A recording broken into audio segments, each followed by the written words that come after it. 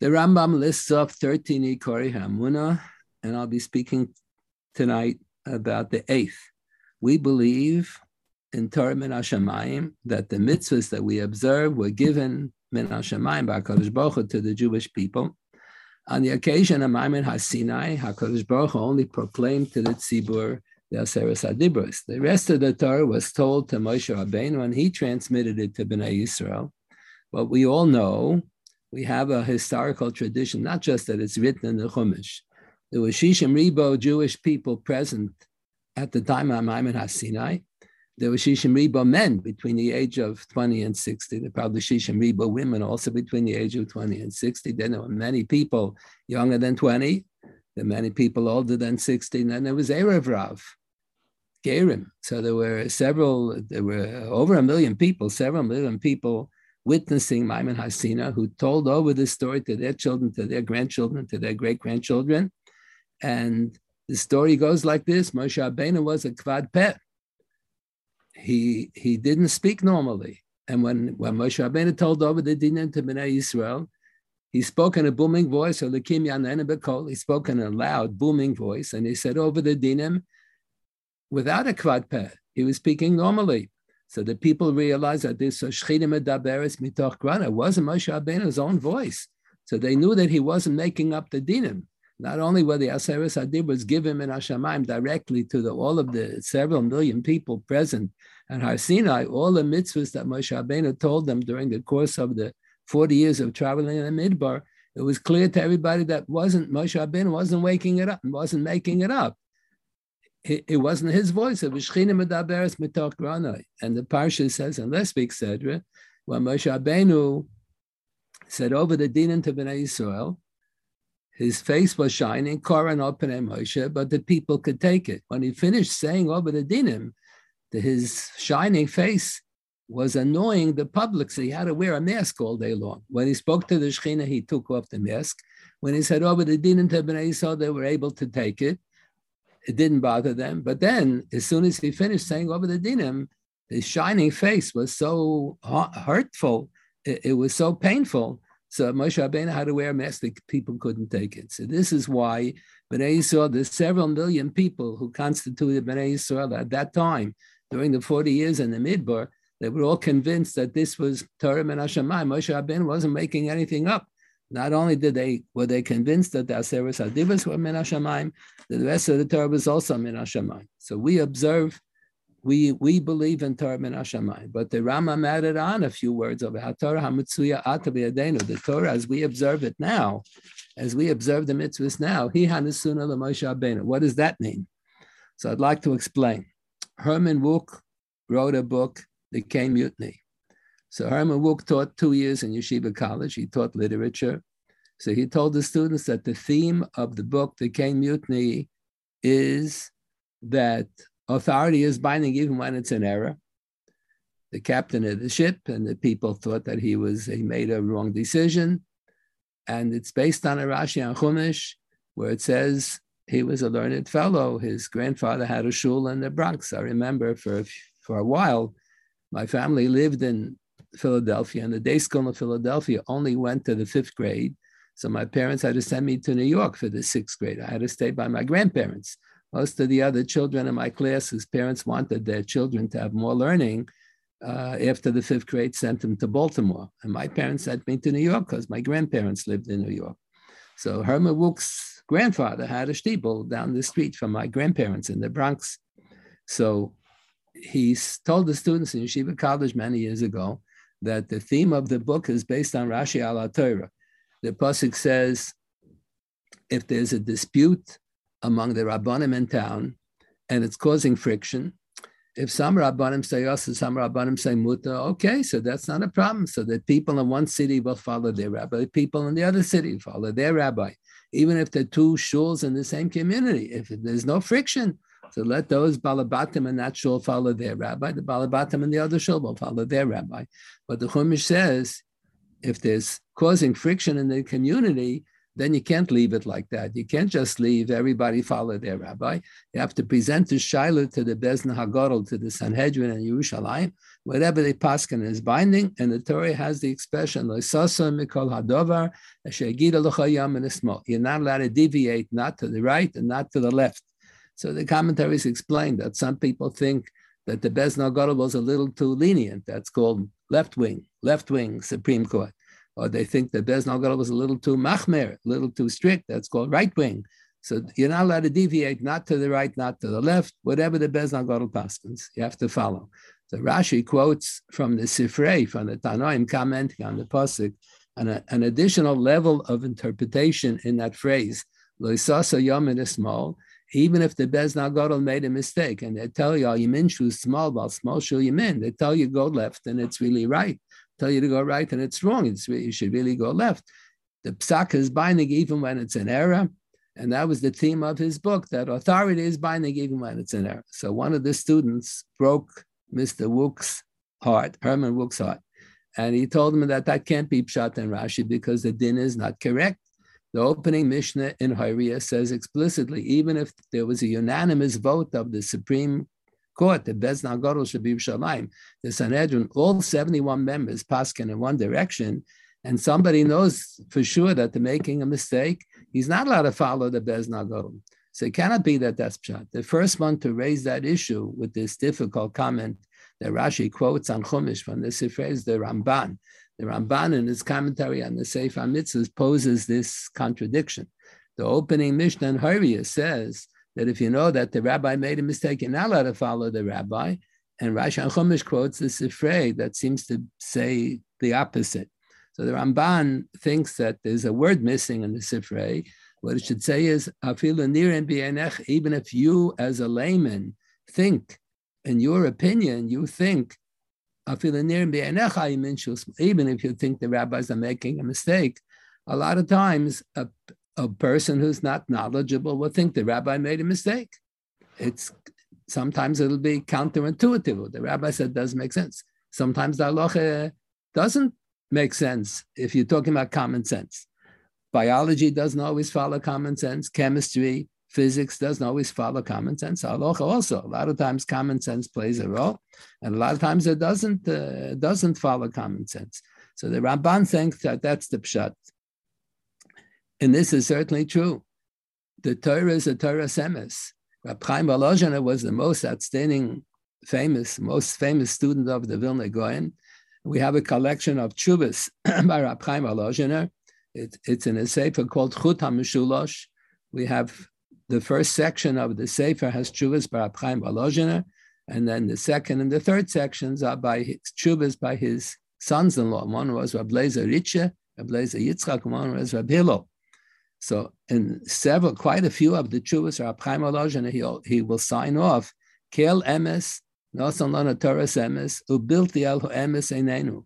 HaKadosh Baruch Hu gave us a Torah emes, and when we figure out a tshuva, we're trying to figure out what is the truth of the Torah. What did HaKadosh Baruch Hu instruct us? If the psak is an error, you're not allowed to follow that psak. That there is no such thing.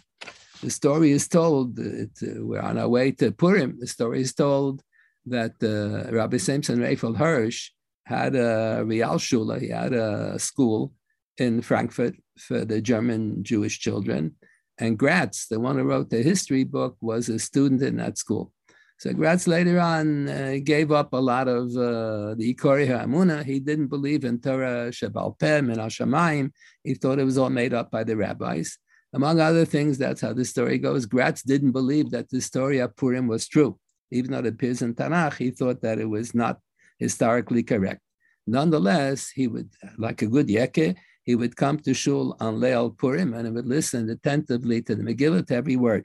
So they say that Rabbi Samson Raphael Hirsch approached him and he said, what do you bother to come to listen to the Megillah for? According to Europe, in your opinion, the whole story of the Megillah is a novel. It's a fairy tale. So why should you listen to the Megillah? The whole thing is based on a mistake. So he said, no, it's a takanas chachamim. Whatever the chachamim made a takana, you got to follow the takana. That's not so. If the rabbis made a mistake and the whole story of Purim never happened, it's above a maisa. So you don't say a bracha Shas and Nisim Labas Ediyonta. You don't make a takana if the whole thing is a mistake. There are Jewish professors of history who are convinced that the Nes Chanukah never happened. The victory against the Hashmonaim were victorious in battle against those of the Avodah Zarah who had used the Beis Hamikdash for Avodah Zarah purposes. But the story that is history. But the story of the Nes of the Pach HaShemen, that the menorah burnt for 8 days in a row. So there are professors who think that it never happened. And nonetheless, they will light Neres Chanukah meticulously, and they'll say the bracha Shas Nisim. The Gemara says, why did you say the bracha every night? Because every night there was a continuation of the Nes. It wasn't just one Nes the first day. This is not correct. If you're convinced historically that the miracle never happened, you're not allowed to observe such a mitzvah. The rabbis made a takana based on a mistake. So that's not Torah min hashamayim. That's a human error. That's not proper. There are Jewish history professors who are convinced that the Amoraim misunderstood the Tanoim, and the Rishonim had the wrong girsa, the wrong text in the Gemara, and the Achrayim misunderstood the Rishonim, and everything in Shulchan Aruch and everything in Halacha is all based on error upon error upon error, but the Halacha is binding anyway because that's the Halacha. There is no such thing. Whatever is based on an error, you're not allowed to follow. We follow the Torah because we are convinced. Not just we believe that at one time there was a Torah min hashamayim. We believe that the way we observe the mitzvahs today is what was told to Moshe Rabbeinu. And if it's not, and if we think that there's really a mistake, then you have to change it. You're not allowed to leave all the mistakes. How can we possibly be so convinced that the Torah as we are observing it is accurate? Look, human beings are all fallible. Everybody can make a mistake. In the Avodah Zarah religion that's popular here in America, they believe in a principle of infallibility. They believe that the head of their clergy is infallible. They made up this idea a while ago. For many centuries, they never had that principle of infallibility. They keep on changing their animaments.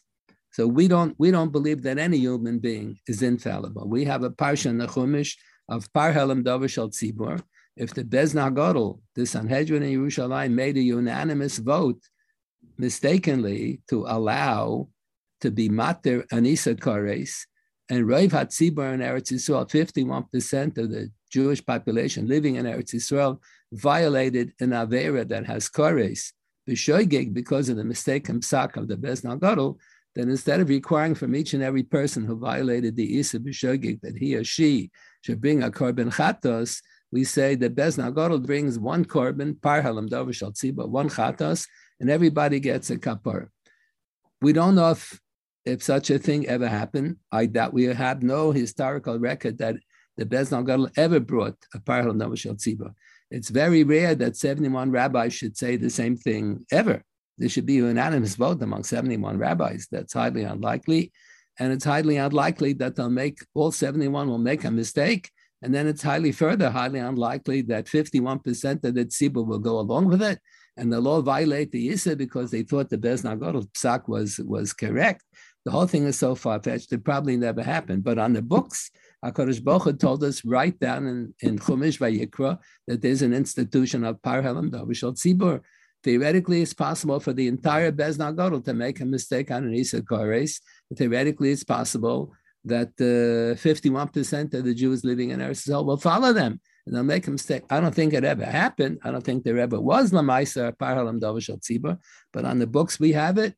On the books in the Chumash, in Parsha Shmini, we read that Moshe Rabbeinu was the greatest Talmid Chacham, Moshe Rabbeinu, the greatest Talmid Chacham we ever had. He made a mistake, and Aaron disagreed with him, and Moshe Rabbeinu said, "You're right." He gave in to Aaron that they're not permitted to eat the chatos in a state of aninus. They were only permitted to eat kodshe shor, not permitted to eat kodshe doiros, not permitted to eat the soy rosh chodesh in a state of aninus. So human beings are all fallible. People can make a mistake. So whenever I ask my rabbi Yoshaila, I'm obligated to follow his psak, or whenever I ask the Beis Nagadol Yoshaila, all of Klal Yisrael is obligated to follow their psak. Maybe everybody's making a mistake. How can you say that the Torah as we observe it today is we believe that was given to Moshe Rabbeinu, that it's actually Torah min hashamayim.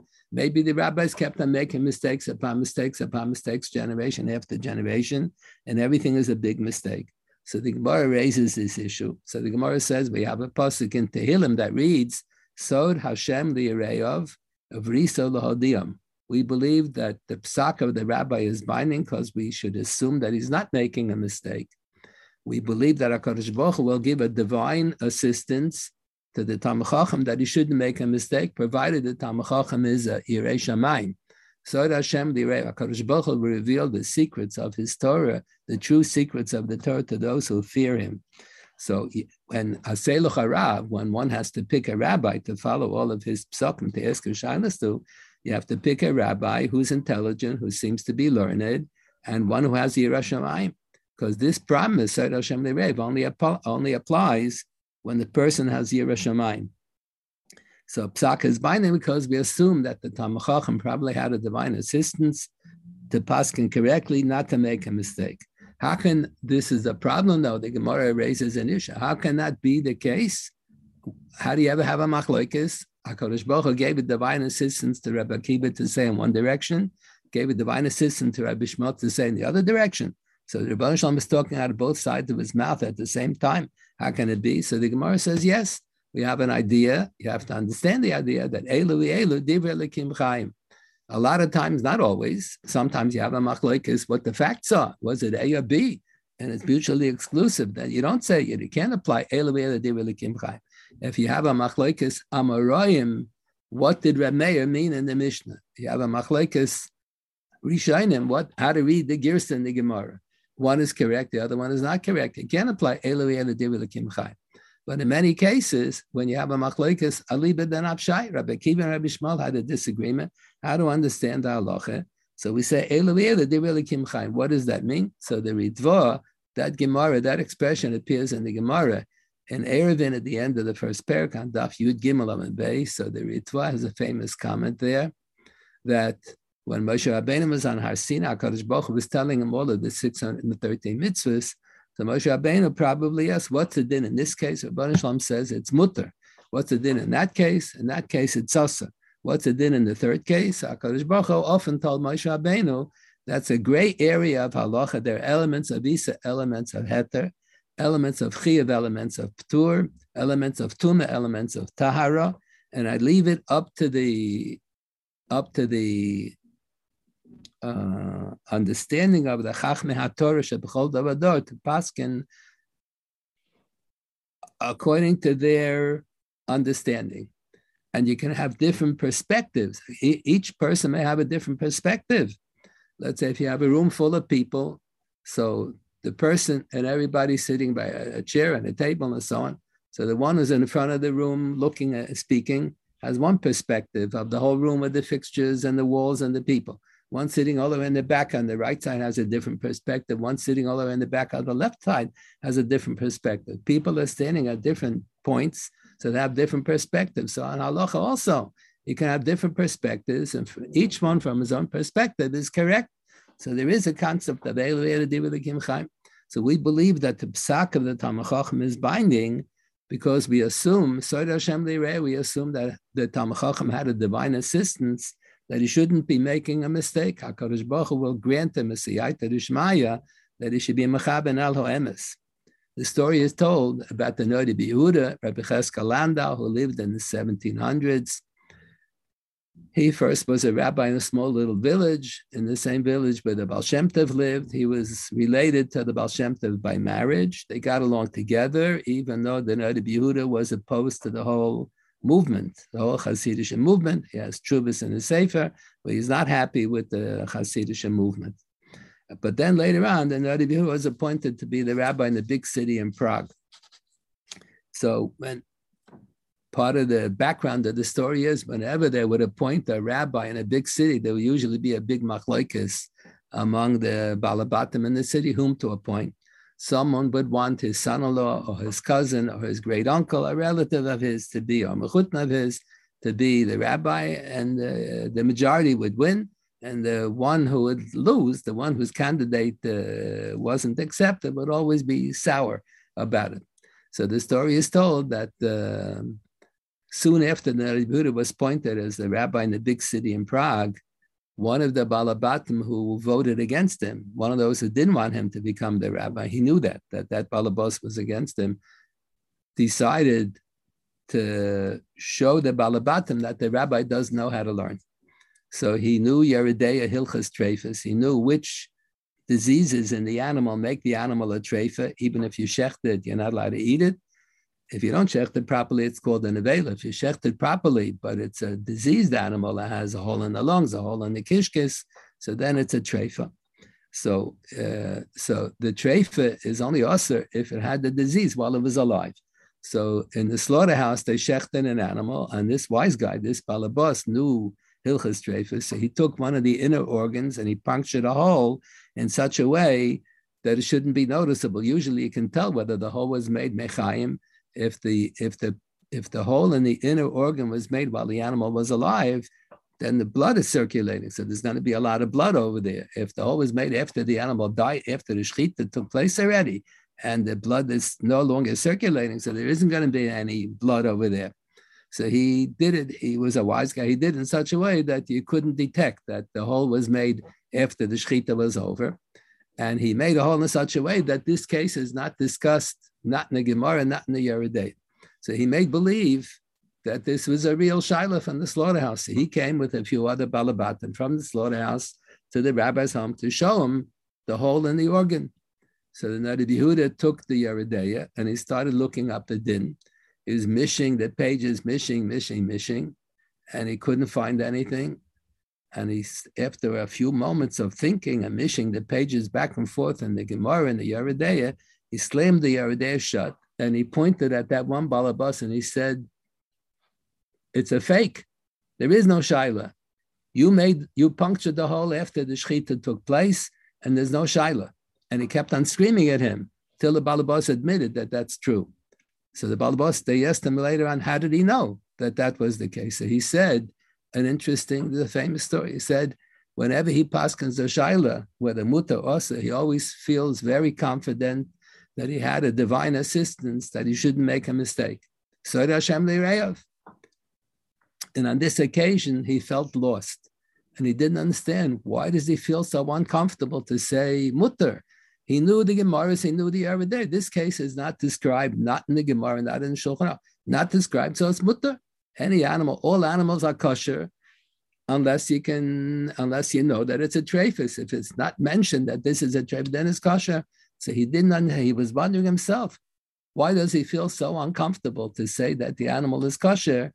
The case not discussed in the Gemara. So he was mishing the pages. He wasn't looking for it in the Yeridei. He wasn't looking for it in the Gemara. He knew the Gemara. He knew the Yeridei. The case is not mentioned. He was trying to stall off to figure out, why does he feel uncomfortable? It's an open and shut case, no shana. So he realized that this divine assistance that he usually has, and he always feels confident that his psak is correct, this divine assistance is really a miraculous thing. It's a nes min hashamayim that he gives siyata d'shmaya. The Rebbe Shalom only makes nisim when they're needed. If it's not needed, you're not going to make a nes. So obviously it must be that there's no shaila over here. You don't need the nes min hashamayim to have a siyata. How come there's no shaila? But they innocently brought the inner organ from the animal with a puncture in it. There is a shaila over here. So he kept on thinking, so he realized, this is the balabas who was on the tzad shekeneged. He's the one who voted against me. He probably punctured the hole after the shechita took place to show, and he knew that it's not discussed in Yeridei, just to embarrass me, to humiliate me, to show that I don't know how to paskin anishanas. That's why he was so confident. So he slammed shut the Yeridei, and he said, the whole thing is a fake. It's a fraud. There's no shaila. They made the hole after the animal was geschochten. There's another issue in paskening a shaila. Not only can people make mistakes, people sometimes have negiyas. People have an agenda. A lot of people have an agenda, sometimes consciously, sometimes unconsciously, subconsciously. So the Gemara has a discussion. The Torah, usually the halacha says, "Ein samech al nes." You're not allowed to rely on a miracle. You have no right to assume that God is going to make a miracle. There's one parsha in the Chumash, one and only one parsha, where the Torah says we can rely on a miracle from heaven to paskin the shilas. What is that? The parsha of Sota. If a couple is married and the husband is suspicious that his wife is having an affair with someone else, and he warns the wife she shouldn't be alone with that person. So, and she is alone with the person, even if she didn't violate the prohibition of yichud. Let's say there is no prohibition of yichud if a woman is with her own brother or her own father, or she's alone with another person, but Baila Ba'ir, her husband is in the city. He works in town, and he's a 5-minute walk away from the house. So then we assume the woman is not going to be having an affair if her husband is in the same city. So even if there's no violation of yichud, but if the husband warned her in advance, don't be alone with that person in the house because he's choshed her, he mistrusts her, he thinks that she's fooling around and having an affair with the other person. So then he's not allowed to continue living with his wife until he brings her to the Beis Hamikdash and she drinks the Maim HaMorim. So the Maim HaMorim are not poisonous. No one should die. No one should get sick. They don't taste good.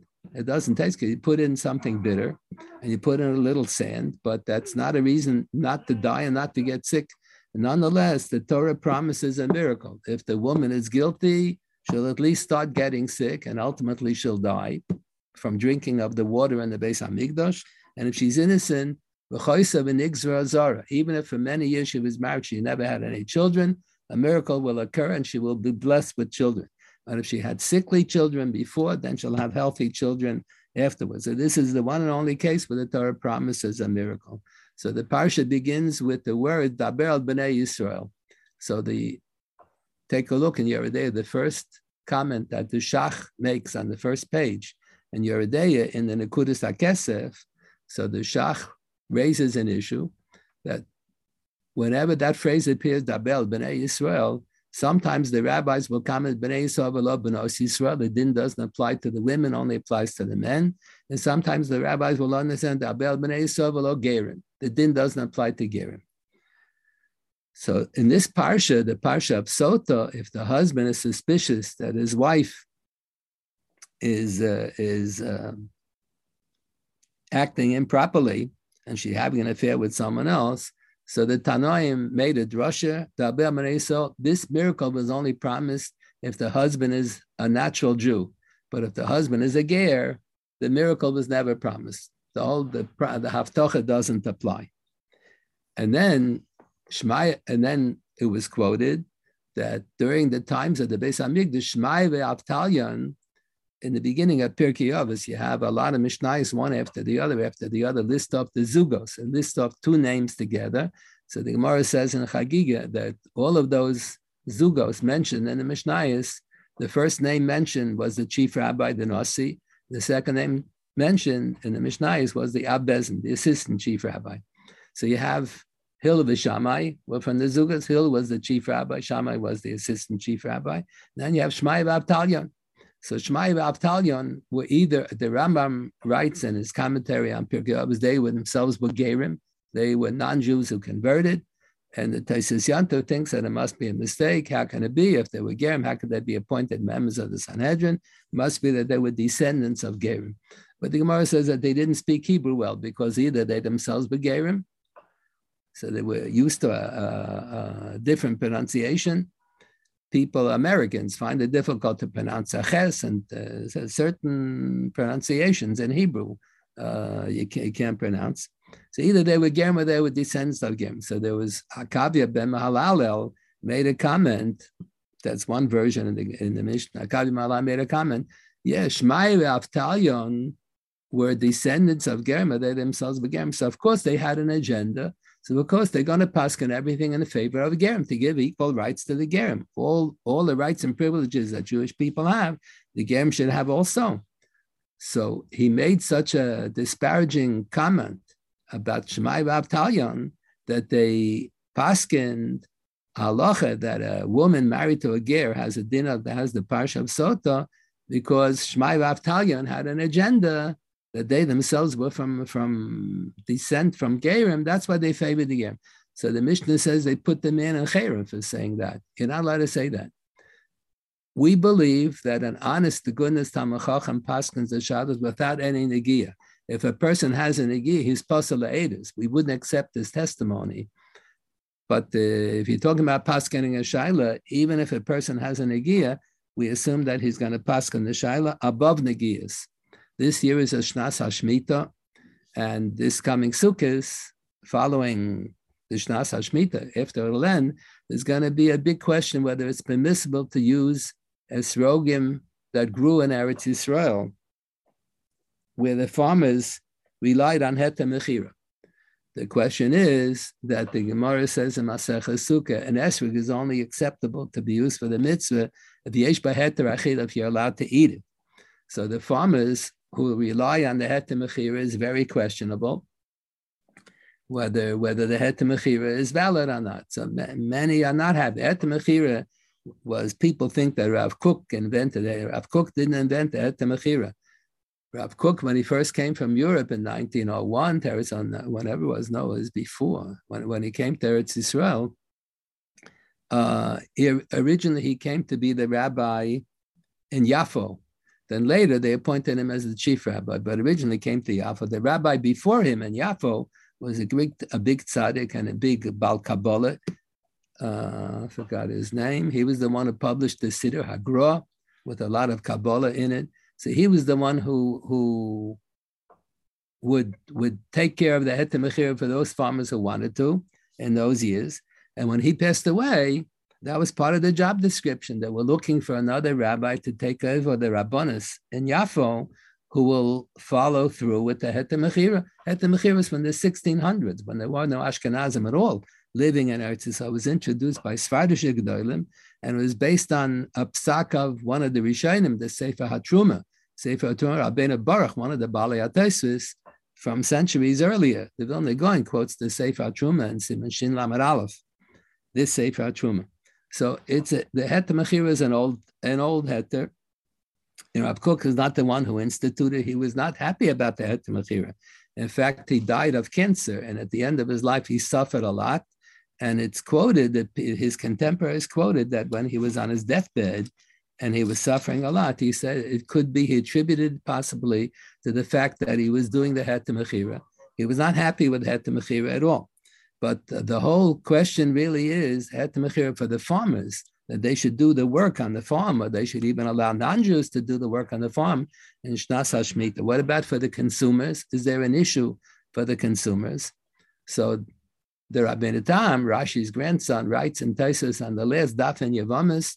Tosfos quotes the Rabbeinu Tam as saying that if someone kept the fence up around his farm and he wasn't mafker, he didn't open up the fence and make the peiros that grow in Shemitah year, they have Kedushas Perishus, he didn't make them hefker.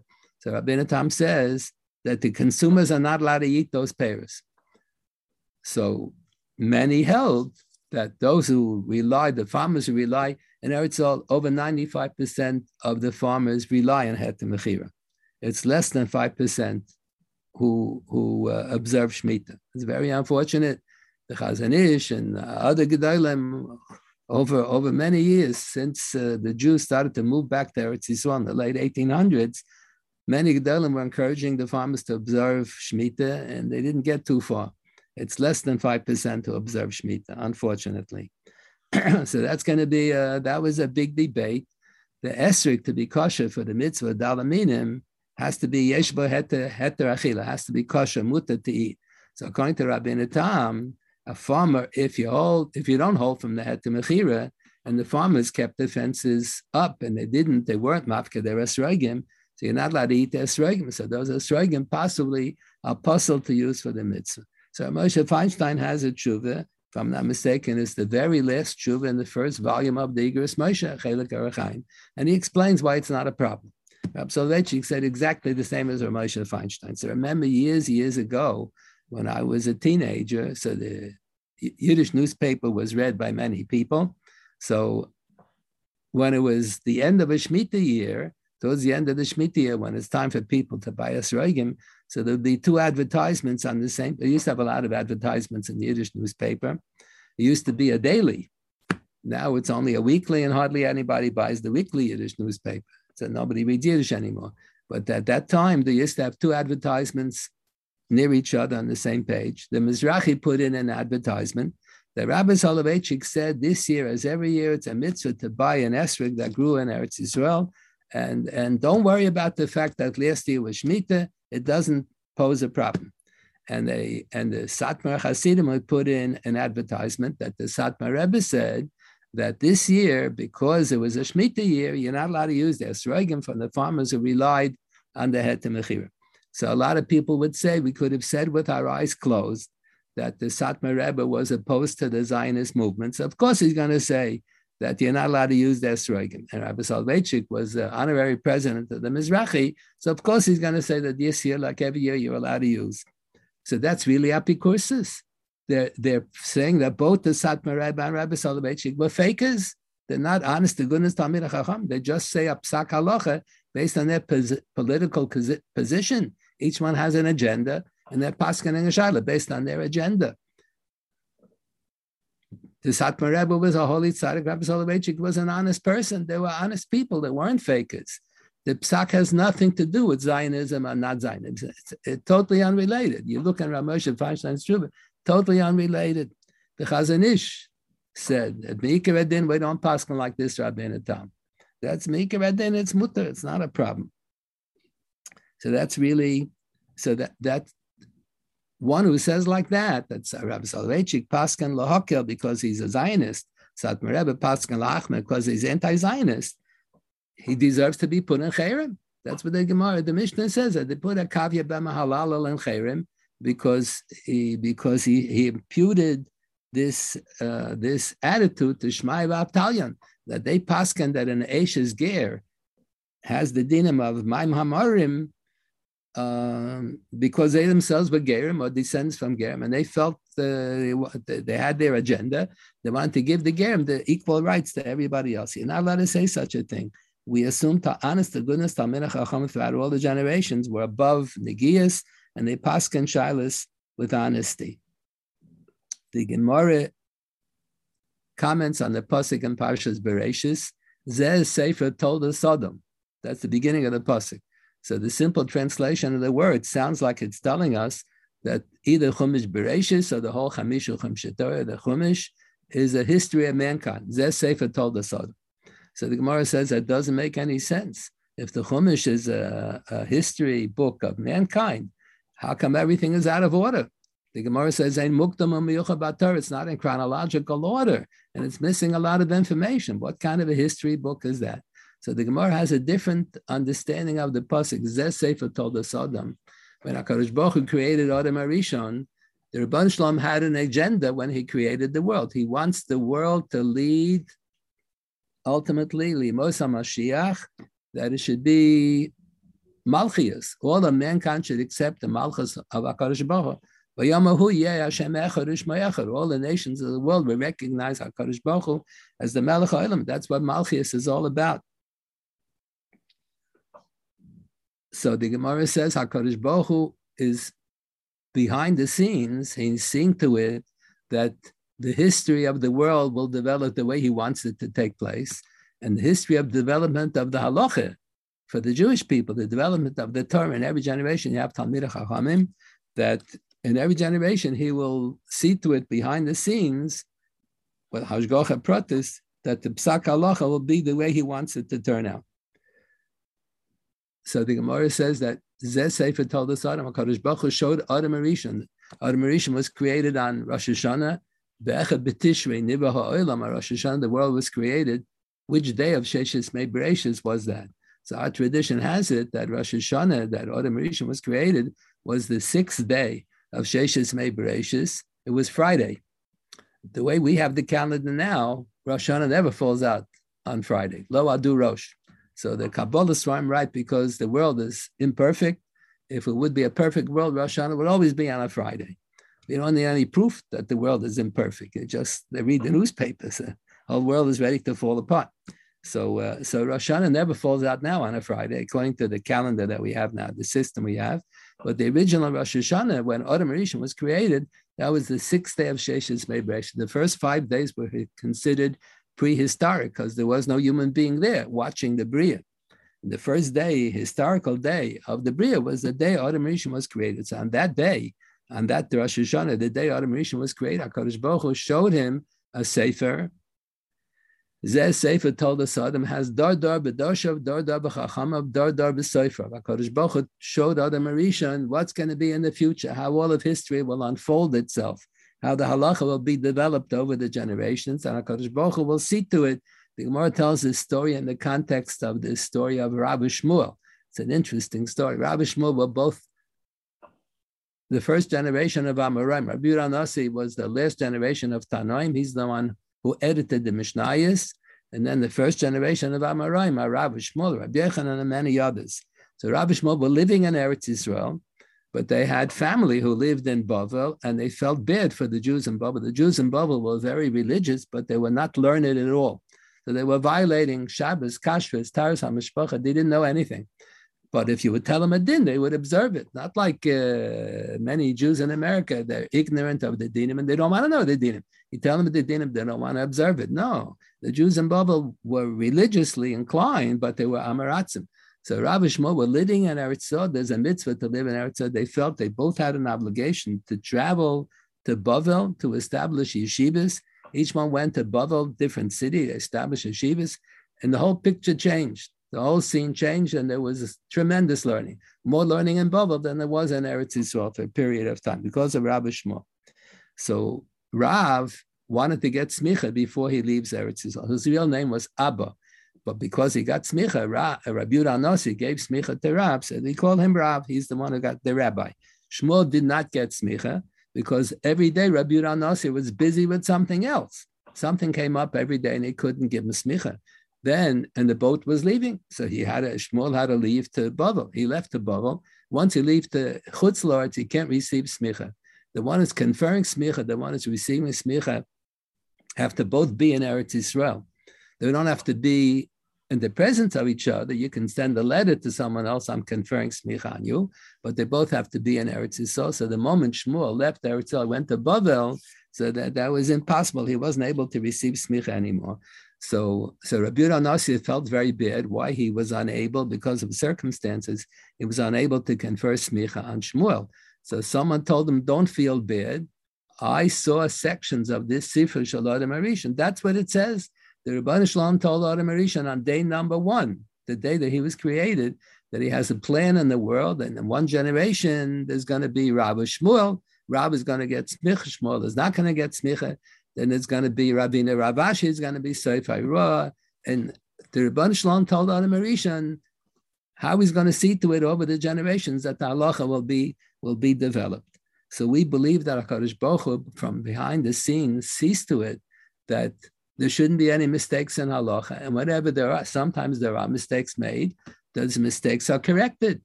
Over a period of time, the mistakes will be corrected.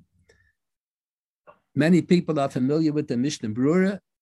The Chafetz Chaim started a whole project with a few members of his family, and they worked, different people worked on different sections of the Shulchan Aruch, and then the Chafetz Chaim was the general editor. He was overseeing the whole project. So the Mishnah Brura reverses the Psak HaMekubal practically on every other page of the Shulchan Aruch. For many centuries, the Psak was one way. Then the Mishnah Brura reversed the Psak. In every generation, they were reversing the Psak. That's what the commentaries are for. On Orach Chaim, you have the Magen Avraham and the Taz. On Yeridei, you have the Taz and the Shach. They're always reversing the Psak. People made mistakes in the earlier generation. All the mistakes were corrected. In fact, there's an unbelievable story. A Jew, about 40 years ago, bought an apartment in Manhattan from a non-Jewish person. And the non-Jewish previous owner said, there are a couple of books there on the floor. If you want them, keep them. If you don't want to, throw it out in the garbage. I have no interest in it. So the Jewish person looked at one of the books. It was a handwritten book. It turned out that it was the original manuscript of the Shach, his commentary on Choshen Mishpat. And there are several places in the Shach on Choshen Mishpat where the sentences simply don't make any sense at all. And no one understands what he's talking about. When they found this manuscript around 40 years ago, they reprinted the Choshen Mishpat with the Shach, with the corrections. What happened was, unbelievable story. What happened was the Shach wrote in his handwriting his commentary, and then he wanted to add a line in the middle of a sentence. So he put an asterisk in where he wants to add the line. And then he wrote a few lines on the side of his commentary that was written. So he meant that the whole sentence that he wrote on the side of the commentary belongs at that point. The one who set the type didn't understand that. So he wrote as if the added comments on the side of the commentary are the beginning of the sentence. So in a few lines in a row, he put in a couple of words that didn't read straight. He was supposed to put the whole comment that was written on the side in one place in the commentary. So after so many, the Shach died in the late 1600s. So finally, in the late, after 300 years later, they finally found the original manuscript of the Shach in Manhattan. Nobody knows how it landed up in Manhattan. And they finally reprinted the Shach and Choshen Mishpat. For many years, they were just offsetting. They were just reprinting everything that was exactly the same page. And now they had to set the type anew because of these 10 places where the Shach didn't read straight at all. But in every generation, the Chachamim are reconsidering everything and reversing the psak. You have in the days of the Tanaim, you have Mishnah Rishayna and Mishnah Achrayna, Bezin Shalach Re'em Amru. They're always reversing the psak. HaKadosh Baruch Hu sees to it from behind the scenes. The Gemara says, Lo b'shamayim here. HaKadosh Baruch Hu is not going to give a prophecy, he's not going to send a baskol how to paskin the Shaila. He's not going to do that.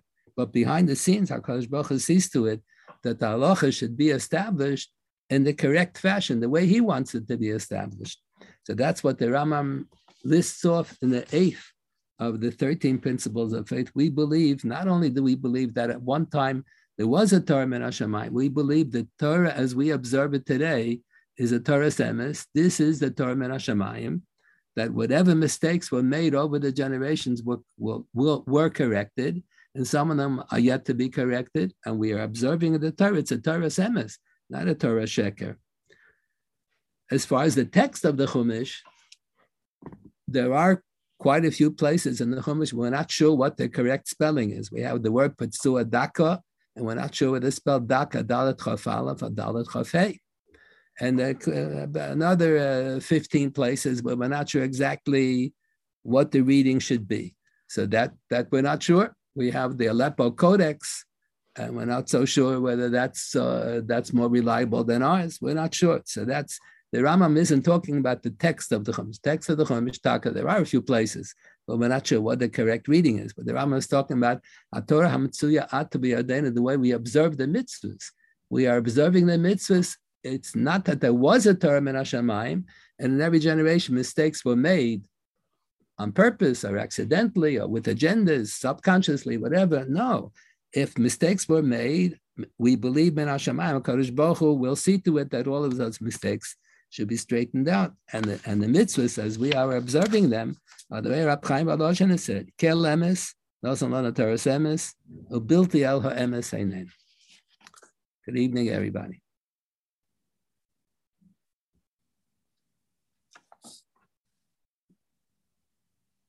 Okay.